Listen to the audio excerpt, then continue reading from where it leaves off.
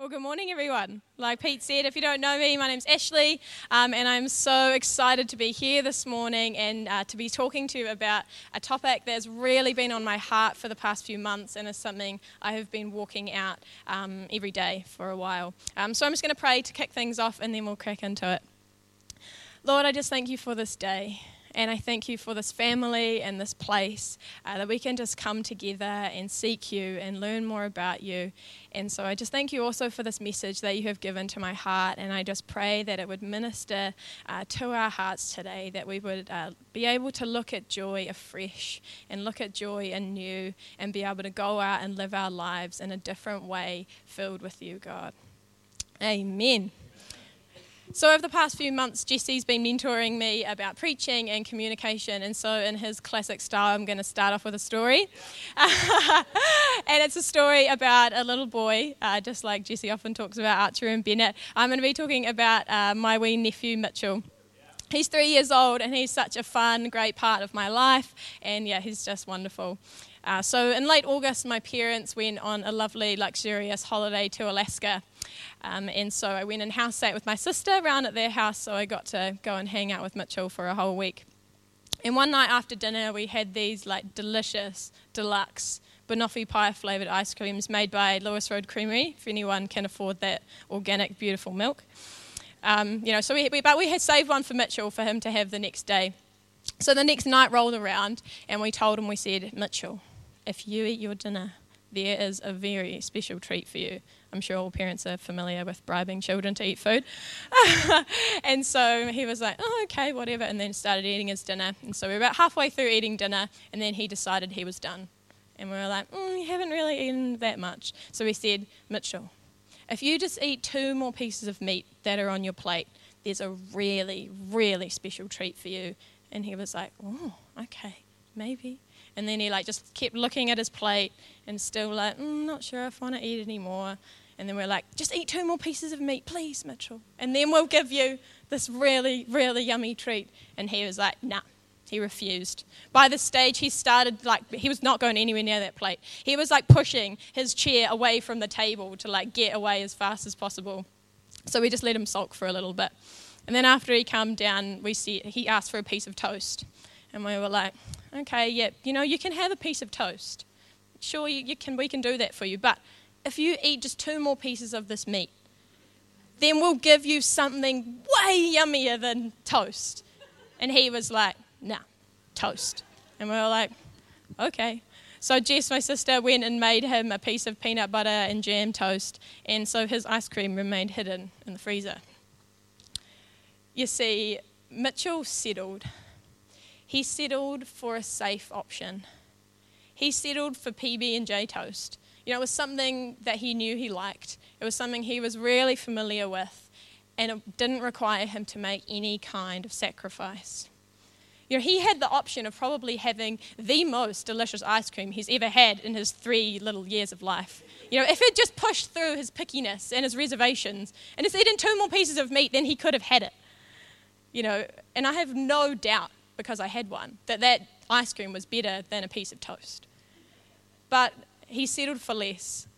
And, he settled for less than what we had in store for him. So he missed out as a result. Mitchell settled for a safe option. He settled for less than the best that we had to offer him. And we do this too. We also settle for less in our lives, especially in regards to joy. We settle for less than the amazing gifts that God really wants to give us, the promises that he has in store for us. And I know that it's hard to believe that God's promises are better than ice cream because dessert is delicious, So today we're just going to press into that. And my prayer is that you would grab onto it and just learn how to unlock this precious gift that God so desperately wants you to have. So when we think about it, joy is one of the greatest and most powerful feelings that we can experience as humans. And we usually associate it with times of happiness or goodness and enjoyment. You were saying you were feeling pretty joyful when maybe you got married, or you had children, or when you got a promotion at work that you'd been working for. Times when you were healthy and your finances were in great shape and you had no need. You'd probably say those were some joyful times. But what about the times when life sucks? Because in all honesty and in vulnerability, life sucks sometimes. It's so hard. Sometimes things just don't go the way that we want them to. Maybe it's a time you've lost your job unexpectedly, or somebody that you love passed away too soon. Times when your finances are strained and your marriage or your relationships seem to be falling apart. Times when you're dealing with chronic pain or illness. There's times when there doesn't seem to be enough money in the bank or hours in the day. So if you love to take notes in church, then get your pens ready, because here comes the first point that I want to make today. And it comes straight from the book of James, chapter 1, verses 2 to 3. So flip or scroll there in whatever kind of Bible format that you like to use. In most Bible translations, you'll see the words, count it all joy, or consider it all joy. James 1, verse 2 to 3 goes, count it all joy, my brothers, when you meet trials of various kinds, for you know that the testing of your faith produces steadfastness. Count it all joy, my brothers, when you face trials. Just see how when James wrote this, he doesn't say, count it all joy, just when you want to, or count it all joy, just when things are going along nicely in your life. No. He says, count it all joy when you face trials of many kinds. I think we all know what a trial is. It's hard. It is so hard. It pushes us physically or emotionally or spiritually. And sometimes it's a combination of all three of those. It's generally a very uncomfortable time, and one that we find it hard to be positive or even joyful in. I've experienced a season like this over the past 5 months of my life. On the 1st of June, I was in a car accident. I was over in the Wairarapa, been out tramping for the day, and I had slowed down to turn right across the main road over in Masterton. But unfortunately, a distracted driver behind me hadn't seen that I'd slowed down and pulled to the side of the road, and so he drove straight in the back of my car at around 80 k's an hour. The impact of, the jolt of everything that happened, it was so forceful. My head, flicked forward, whacked back on the back of the seat, and I got the most horrendous fright. And, the sound of the impact when that happened was just incredible. And anyone who's also had the unfortunate experience of being in a car accident will know exactly what I'm talking about. It's just a deafeningly loud sound that just comes out of nowhere. And it was a sound that kept replaying over and over and over in my mind constantly for weeks, and even still now since the accident. So my sweet, beautiful little green Mazda 2, aptly named Kermit, was written off. And the force of the two vehicles colliding was actually so incredible that my rear exhaust pipe actually punched a hole in the number plate of the car that crashed into me. And 5 days after the accident, I was diagnosed with a concussion, which eventually progressed into post-concussion syndrome, chronic hyperventilation disorder, and generalized anxiety. I haven't worked for 5 months now, and plans are only just starting to shape up for me to return to work gradually over the next 3 to 6 to 8 months. Nobody really knows. I had to buy a new car. Fortunately, insurance had my back. I couldn't even drive that car for a month. It just sat in my driveway. My calendar, it used to be full of shifts and, social events and church events. And now it was full of doctor appointments, physio appointments, psychologist meetings, and meetings with my occupational therapist. For the first 4 to 6 weeks, I barely even left my house. I barely even left my bed, to be quite honest. And I spent every day, most of it alone, in the dark, trying to manage my symptoms of severe headaches, nausea, dizziness, and fatigue. I was also so hypersensitive to sound and light that even going outside was so hard. And I was always so tired, and I still struggle with it today. The fatigue was just incredible that I would still be tired all day, even though I would sleep for 10 to 12 hours at night and 3 to 5 hours during the day. I couldn't just drive down to the shops to get some lunch. I couldn't go to the movies. I couldn't go and hang out with my friends. I couldn't go out for dinner, and I couldn't sit in a cafe for longer than 30 minutes. I couldn't even come to church because this environment was just way too overstimulating for my brain. I used to be fit and healthy and really adventurous, but then my concussion meant I couldn't go for a 20-minute walk, just around the block without collapsing on my bed and not being able to get up for 3 hours. The past 5 months have been the most physically, emotionally, and spiritually challenging season of my entire life. But God showed me how to be, of all things, He showed me how to be joyful in it. He showed me how to count it all as joy. Initially, I couldn't understand why on earth God would demand that I be joyful when I was living in such sadness and pain and loneliness.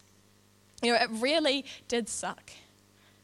How can God expect us to have joy when things aren't going right? How can we possibly count all of the difficulty that we face here on earth as joy when everything seems to be falling apart? To us, this seems absolutely impossible. But I think we only think that it's impossible because we've got joy all messed up.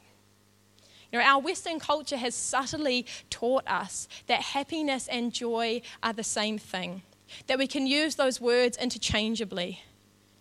And until God really revealed this truth in my heart a few months ago, I thought joy was just some sort of supreme, elevated level of happiness. But in the life of a Christian, based on what it says in God's word, happiness and joy are two very different feelings. So that's the next point that I want to make. Happiness and joy are not the same. You see, the word happiness, it actually, in fact, relates to the word happenstance. Your personal level of happiness is directly proportional to your situation that is happening. Naturally, when something really nice is going on in your life, you're pretty happy about it. You're feeling pretty positive and on top of the world.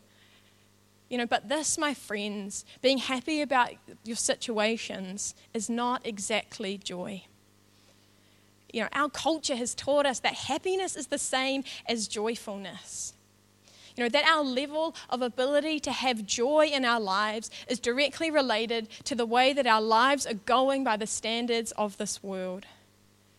Society and marketing has been telling us that, if we don't have our dream house, if we haven't traveled the world, if we don't have lots of nice things and a nice car and a beautiful home, or if we don't have a glass of Coke in our hands, that we can't be joyful in this life.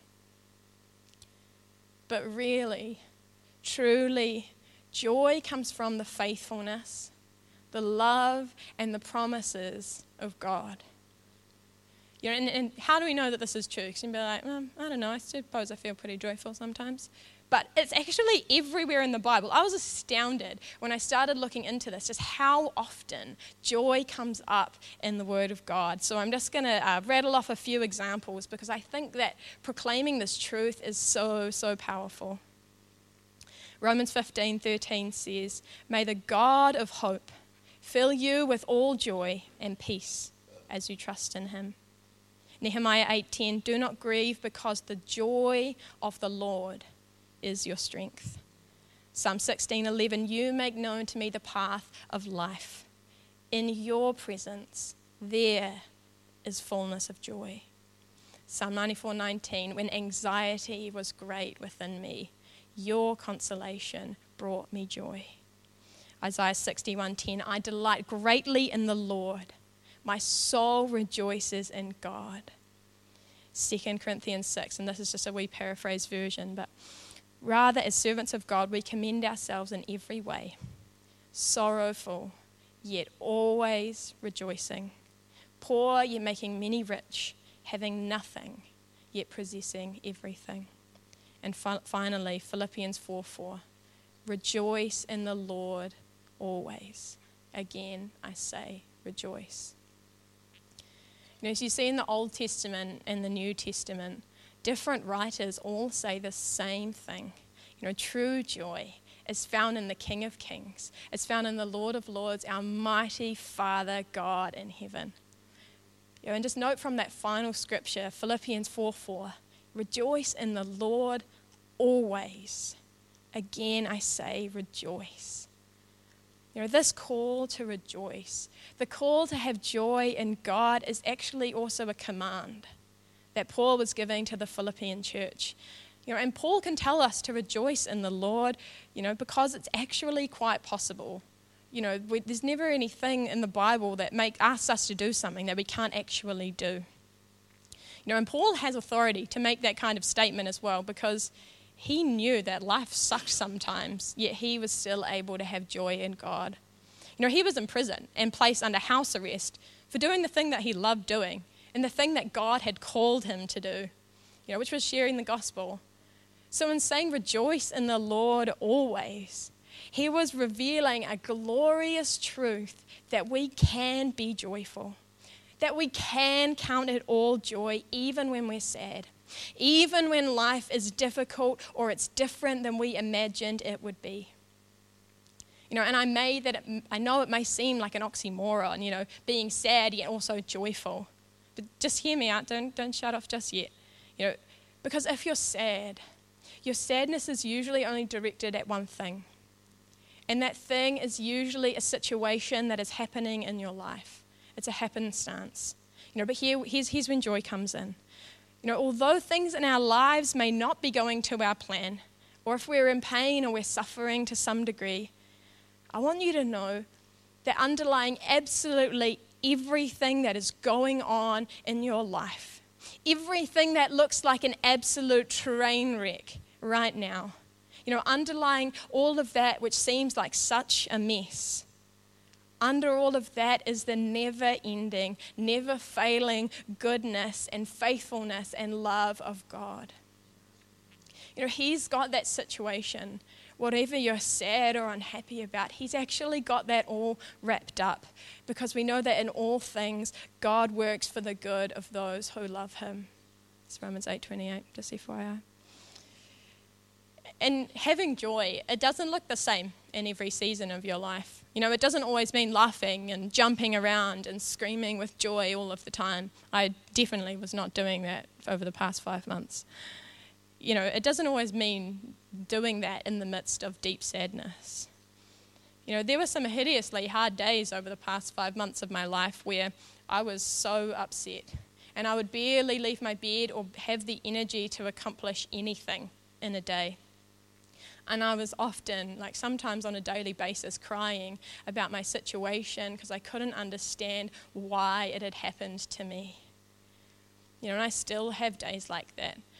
I still have days where I'm really sad and literally crying out to God to encourage me and to help me to carry on with my life and what he's called me to do and be. But through this season, God showed me how to count it all joy. As he gave me a different kind of peace and a different kind of contentment to my heart, even though I was upset and sad and in pain. I eventually came to the knowledge of understanding that he had a greater plan. He had a greater plan in mind for my situation. Through my battle with my health, he's been able to accomplish some things that have been far better than I could have ever come up with on my own. We honestly think that we know us. We know what's best for us. We know what we need in our lives. We think we know who we truly are, but often we're wrong. God always finds ways to perfect our lives and transform us for better. I don't believe that God caused me to have this head injury and for me to suffer for this long time. But he still used it. He still used it for his glory. Through this time, I've been able to navigate and get proper help for lots of undealt things in my life. And because of this, I'm able to move forward into a better, a far healthier version of myself than I was on the morning of the 1st of June. And that is why I can count this season as joy. For the first time after the accident, I actually had to seek God for joy in my life. Because everything else that I had been using in my life to give me joy, to give me hope and peace, I couldn't do anymore. All these other ways I've been trying to fill this deep longing for joy were no longer accessible to me. And literally all I physically and mentally had the energy to do was cry out to God. It was only then when I hit rock bottom and when everything else was stripped away that I really saw how wrong I had been all these years about joy. I had been confusing happiness with joy, and only by rock bottom did I see that joy had actually always been available to me. So despite all of your past or your present circumstances or emotions, you can still have joy. And I'm not talking about happiness. I mean real, genuine joy. This is a gift that God so desperately wants to give you. Just like we desperately wanted to give Mitchell that ice cream so badly. Things that happen in life, that is so hard. And you're allowed to be sad about those things. Grief is a normal part of life. But just know in your heart that right in the midst of your sadness, you can also have access to joy. Because his promises, they're the same yesterday, today, and forever. And he doesn't fall apart when everything else falls apart. So now that we know that we've got to count it all joy in every season, and that in God we have the ability to do that, you're probably thinking, oh, cool, that sounds all right. Sounds like I could probably be joyful all the time. But I just want you to understand how great this joy actually is. So that's my third point and the title of the sermon. Joy is greater. The joy that is found only in God is greater than I think what we've believed and what we've understood and what we've, assigned credit to it. This joy is so great. It's honestly beyond English words and descriptions. I find English frustrating sometimes. How in like Hebrew and Greek, they have like a gazillion words for the same thing, and we just have one. There's like 6 different words for love, and we just have one. So it's so frustrating when it's just like joy. But it's so big. It's such a huge concept. And recently when I was talking to a friend who asked me, so what does joy actually look like? What does it actually feel like? And in all honesty, I struggled to describe it. Because there really is nothing else like it. And there's no words worthy in our language of describing how glorious it really is. And I suspect that it probably looks and feels slightly different for everyone, depending on what's going on in your life. But the way that I've experienced this unique joy, was a unique kind of peace and contentment and hope. And all of these things remain constant, despite the changes and all of the difficulties in my life. On the surface, joy seems like a bit of a complicated and confusing topic when you start to think about it. But when you break it down, it makes it a little bit easier to understand. These 3 things: peace, contentment, and hope. They're a bit more familiar to us. They're easier to recognize and receive. But these 3 things, peace, contentment, hope, those are actually the keys to unlocking the treasure of joy. And they're even greater than what those words ascribe to it. Because God really wants greater things for us. He wants greater things than what we have thought they are. He wants these great things for us even when we would gladly settle for less than what he wants to give us. So now if you turn to Matthew 13, verse 44, just going to be talking about one of Jesus' beautiful parables. And this is one about the kingdom of God. The kingdom of God is like a treasure hidden in a field, which a man found and covered it up. Then in his joy he goes and sells all that he has and buys that field. Now let's just get a little bit of context here. In biblical times, they didn't have the kind of futuristic banking system we do. They didn't have ATMs or EFTPOS, they didn't have PayWave, and they definitely didn't have Apple Pay, if anyone else is on that bandwagon. So people, they had to be very careful about what they did with the little wealth that they had. So often in times of war or strife, a man would, or a woman, I guess, could gather up all of her sort of valuable items, put them in like a jar, and bury it in the ground. It's like a really extreme kind of savings account. To actually get it out, you had to physically dig a hole and get it out of the ground. I don't know if anyone needs that, but it's an idea. But sometimes these treasures, these hidden treasures, weren't come back and found by the original owners. It was found by someone else. And that person was then made massively rich because they'd found something extremely valuable that had been hidden away. But in order to properly and legally own this treasure they'd found, they had to own the land, and therefore they'd own everything else that was in it. So after discovering the treasure, this man who'd found the treasure would go off and he'd sell all his other possessions. He would sell off everything else that he had that together were of lesser value than the treasure, but were enough to just buy that land. He gave up everything else that together was of lesser value because he needed that money. He needed that thing to be able to attain the thing that he knew was of greater value. And this is a parable of a man joyfully, ungrudgingly and willingly giving up everything of value that he had in order to obtain the kingdom of God. He saw with his own eyes how much more value that the seemingly ordinary patch of grass, the seemingly ordinary field had, because there was a great treasure hidden inside of it. On the surface, this field would have looked like any other area in the town, any other plain old field. But because he had seen the hidden treasure beneath the surface, he knew that this field was of much, much greater value than what it seemed. Metaphorically, he had been awakened to the greater pleasure that could be offered to him only by God, that could be greater than anything that could be offered to him by the world. God can sometimes look boring on the surface. It can look a little bit plain. Same with the Bible. It's like, it's just a book.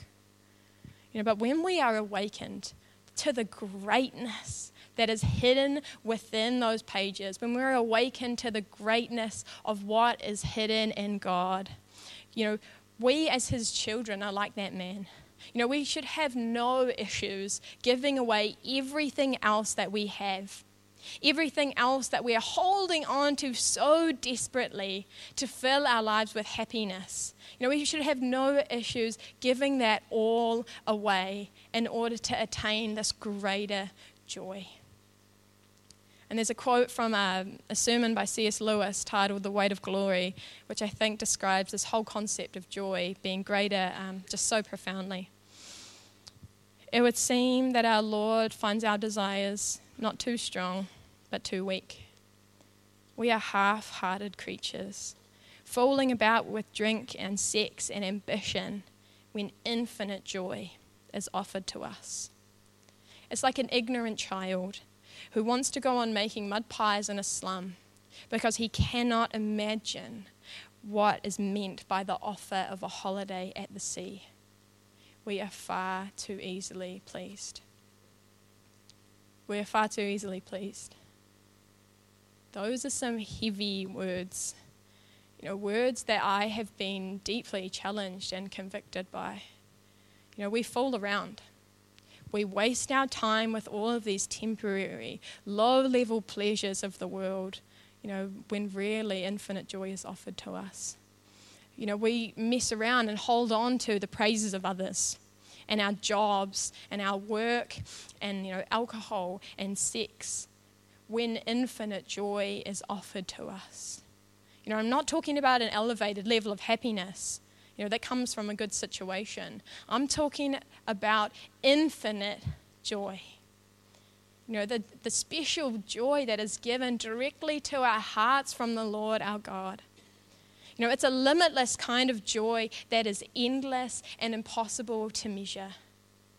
But until we, through the work of the Holy Spirit, get an understanding and awakening to this greater joy, we will continue to settle for less.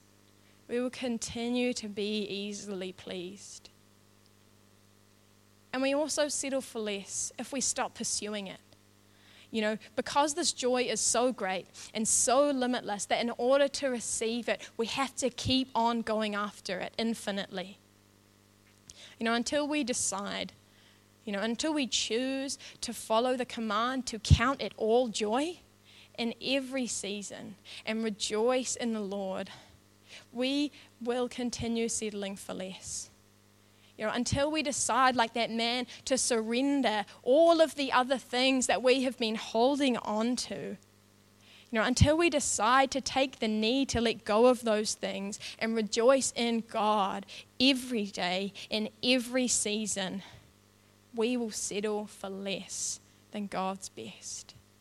You know, and until we taste and see this greater joy, you know, and we never cease to pursue it, we will keep on settling for mud pies when God wants to take us to the beach. And we will, like Mitchell, settle for toast, you know, when God wants to give us ice cream.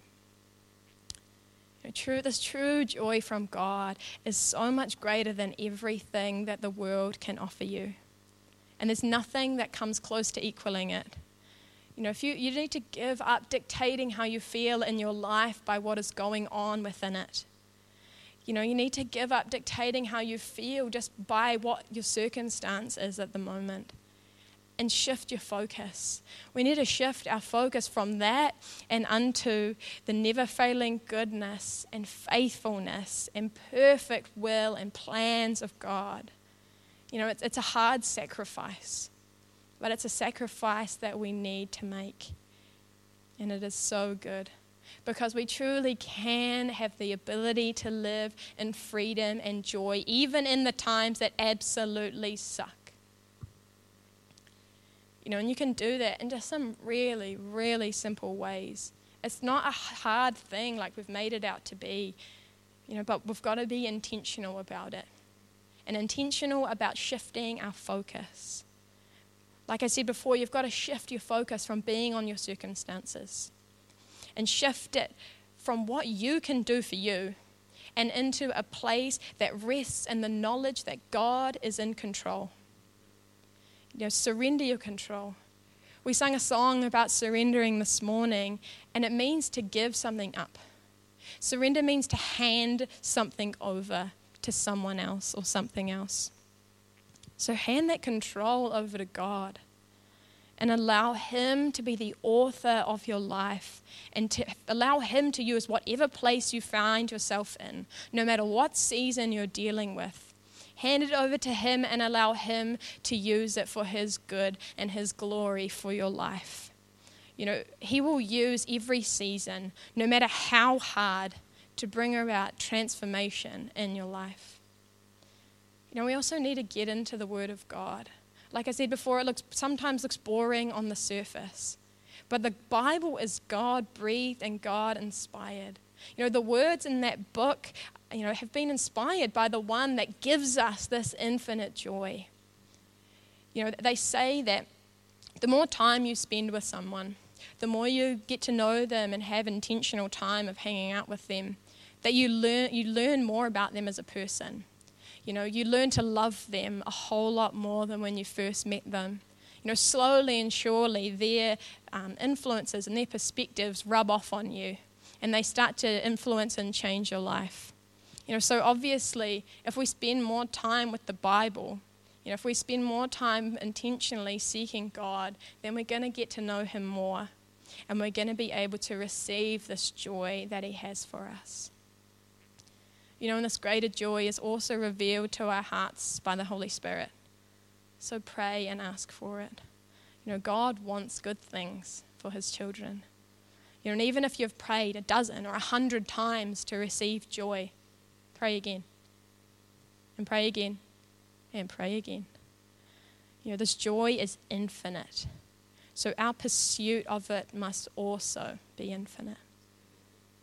In just a few minutes, we're just going to have a bit of time of ministry before the end of the service, when the elders are going to come up and others can pray with and for you. But before I finish, I just want to say, please don't give up. Don't think that you can't experience joy and contentment and peace and hope in your life because you're in a rough place. Just because you're struggling with maybe depression or anxiety like I am, with fear, with addiction or doubt, have hope. God is bigger than your troubles. God wants you to have joy too. He doesn't want you trapped wherever you are. He hasn't forgotten about you. His heart and his joy are so much greater than your situation. I'm not going to pretend to know where you are, what you've been through, or what you're going through. I don't know if joy is something that's always come really naturally to you, or if it's something you've struggled deeply to find. But I want to invite you today to receive this greater joy that God has to offer.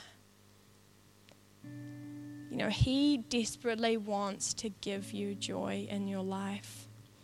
So if what I've shared with you today has inspired you or touched your heart, then I just encourage you to come up and receive some prayer and some love from the wonderful people here. If coming up the front just isn't for you, then I encourage you to reach out to someone you know in the week or after the service or in the cafe and just tell them what you're trying to deal with, what you're struggling with. There's a huge power that comes in acknowledging and speaking out what we're struggling with. It breaks off a little bit of the hold that it has on our lives when we declare it out loud. So just talk to someone, and just know that God has all the answers. God doesn't want you stuck. He doesn't want you stuck and feeling afraid in your life. He wants us in full freedom and in his greater joy. Thank you.